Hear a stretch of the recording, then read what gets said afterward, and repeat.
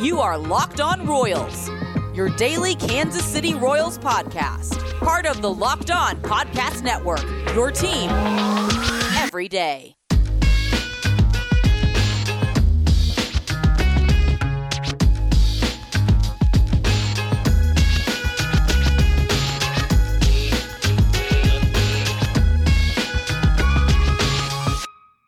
Let's get it going on the Locked On Royals podcast on Locked On Podcast Network, your teams every day. I am your host, Rylan Stiles. You can follow me on Twitter at Rylan_Stiles. That's at RYLAN_STILES. And on today's show, we're going to be talking all about the MLB postseason, because that's what's happening right now within baseball, and so that's what we're going to talk about, and we'll get into some more Royals offseason news as the offseason gets along here. We have a long time, and doing this show every day, you need to space out that content, but we will have a few hot takes about the Royals offseason coming up pretty quickly after the postseason.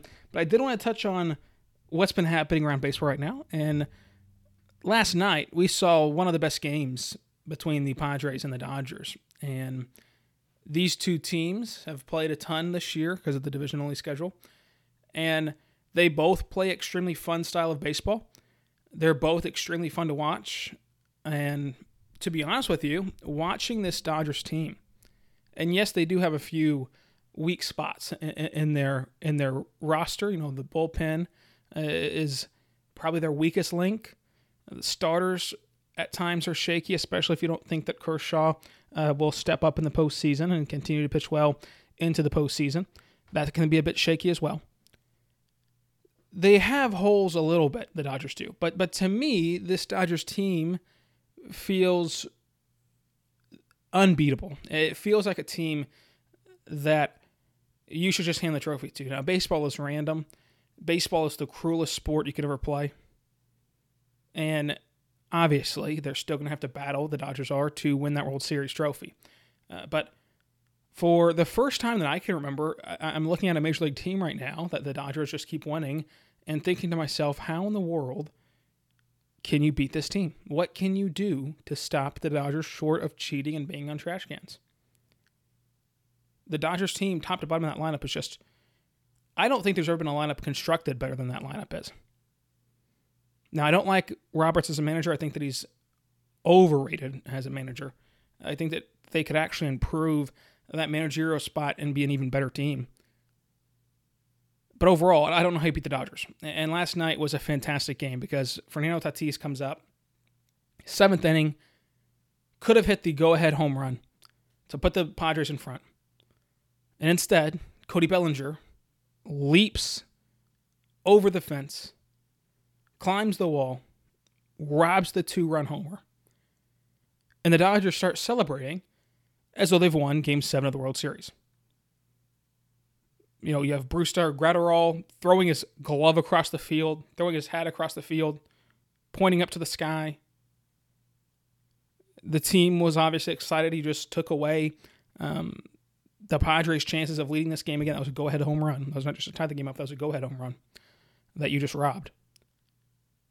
And the Padres didn't take too kindly to it. The Padres, and specifically Manny Machado, was just enraged, at which Brusdar Graterol blows him a kiss. And that, of course, makes Manny Machado even more upset. And emotions are high in that scenario, right? You're going to get emotional on both sides. You are facing this unbeatable giant, this Goliath in the Dodgers, if you're the Padres. And you feel like you should have gone ahead in that game. I mean, again, baseball is the cruelest sport you could play. You can't hit the ball better than Tatis did. You just can't. And yet, Cody Bellinger was able to jump over the wall and rob the home run. That sucks. So your emotions are already high. But the Dodgers keep their winning streak alive in the postseason. They rob the home run. They take back all the momentum that you had earned. And so they celebrate. It's a big moment in the game. And they deserve to celebrate. Now, is the celebration overblown? You know, that's all personal preference, in my opinion. But you probably shouldn't be throwing your glove to the dugout as though you're throwing it up in the air in celebration of winning a World Series. The throwing of the glove celebration typically coincides with winning a championship, not winning another game in a 5-game series, not going up 2-0. But facing the Padres of all teams cannot be the arbiters of who can celebrate, who can't celebrate, and how you celebrate. The Padres celebrate no matter if they're up by 4 or down by 4. The Padres have brought life back to baseball. The Padres have tried to reinvent the way we look at baseball. They have tried to negate the unwritten rules. So if you are going to do that to other teams, and you did it to the Dodgers a couple weeks ago, you have to take it back. You have to be able to take it. You can't just keep dishing it out if you're the Padres. I like the celebration. I think it's good for baseball. I think that, if Tatis in the 9th inning, draws that walk, and he does, and then Machado draws that walk, and then if Eric Hosmer doesn't ground to second base, as we all know that he does, and we all knew was coming. I tweeted out before the at-bat, all right, here comes a Hosmer ground out, and Hosmer grounded out to second base.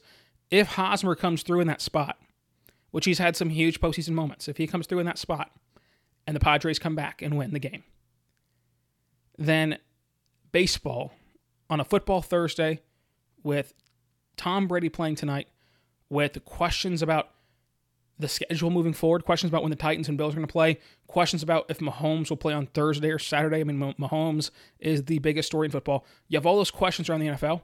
You have a pretty big college football weekend coming up. I mean, Clemson, Miami looks to be a pretty good game. Tennessee, Georgia looks to be a pretty good game. You have a lot of interesting matchups in the college side of things. Of course, the NFL is king, and they run all sports, and they run all sports media. And you have the NBA Finals going on. You have all those factors going against baseball right now. And if the Padres could have made that comeback, then that would be your storyline. And so it sucks for baseball. Padres couldn't do it. But still, the Padres cannot just get up in arms about celebrations. They just can't. I'm on team. No one needs to be getting up in arms about any celebrations, period. We need to allow guys to react how they want to react. Now, look, if you're somebody who wants to strike somebody out and walk straight back to the dugout, that's totally fine. If you want to hit a home run and sprint around the bases, that's totally fine. But for the people who want to bat flip and the people who want to scream in celebration, the people who want to strut off the mound, let them do that, because that only helps the game grow. Look, basketball has a ton of celebrations, and I use them as an example all the time. There still are some guys who simply make a three-pointer and get back on defense. Who simply make a three-pointer, and then maybe they'll point to the sky or something. They'll do something very subtle. There's still those guys, those subtle guys. But the Padres, of all teams, cannot talk about celebrations and get mad at celebrations and start to chirp in the middle of a game because of celebrations. Of all teams, I don't want to hear from the Padres. I've been on the Padres side through the Texas debacle, through the Dave Roberts debacle, but right here, you look like babies if you're going to complain about getting chirped at and complain about the Dodgers celebrating after what you've done all season long.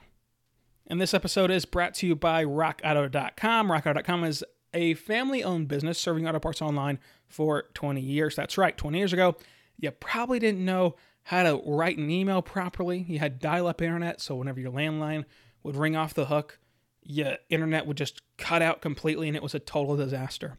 But you could have been going to RockAuto.com and finding all the parts your car would ever need. My favorite part about RockAuto.com is the fact that I don't know anything about cars, but their website is so easy to navigate that I know and trust I will not be wasting any of my money on car parts, because all I have to do is put my make, my model, my year into the database, and they're only going to show me parts that are compatible with my vehicle. Go to RockAuto.com right now, tell them Locked On sent you in the How Did You Hear About Us box, and they'll know what to do from there. RockAuto.com, amazing selection, reliably low prices of the parts your car will ever need. RockAuto.com, tell them Locked On sent you in the How Did You Hear About Us box. I also want to tell you about our good friends over at Postmates, because Postmates can deliver you anything you could possibly need. If you need wine at 4 a.m., or 4 p.m., but also 4 a.m. sometimes, who knows, wine at 4 p.m., sushi at 9 p.m., a breakfast burrito at 8 a.m., and ibuprofen at 10 a.m., that's a heck of a day. Postmate all of that with Postmates, because Postmates is your personal food delivery, grocery delivery, whatever kind of delivery service at your fingertips all year round. Anything you're craving, Postmates can deliver. They have the largest on-demand network in the U.S. and offer delivery from all your favorite local restaurants, grocery stores, and convenience stores, and traditional retailers you could possibly want or need. There are 24 hours a day, 365 days a year. Postmates will be bringing you anything you need within the hour. No more trips to the grocery store. In fact, you no longer need to know where the grocery store is, because Postmates will deliver you anything you need. Download the Postmates app for iOS or Android for free. Browse your local restaurants and businesses and track your deliveries in real time. For a very limited time, Postmates is giving our listeners $100 of free delivery credits for your first 7 days with the app. Try your free deliveries and download the app using promo code LOCKEDON. That's code LOCKEDON for $100 of free delivery credits for your first 7 days when you download the Postmates app. Anything you need, anytime you need it, Postmate it. Download the Postmates app for $100 in free delivery credits when you use the code LOCKEDON during your first 7 days with the app. So we're back on the Locked On Royals podcast on the Locked On Podcast Network, your teams every day. I'm your host, Rylan Stiles. You can follow me on Twitter at Rylan_Stiles. And so today we have the Athletics and Astros playing in a big game, because if the Athletics can win and push this to a 5-game series, Michael Fiers, the guy who blew the whistle on the Astros operation, will take the bump for the A's on Friday, which would be very intriguing. Now, look, he's probably only going to pitch like 1 or 2 innings on Friday, but still, that'd be a very fun storyline to follow as a baseball fan if that game can get pushed to Friday. So everyone already is, but everyone should be rooting for the Athletics to push this to a 5-game set. Right now, the Braves and Dodgers, I'm getting ahead of myself.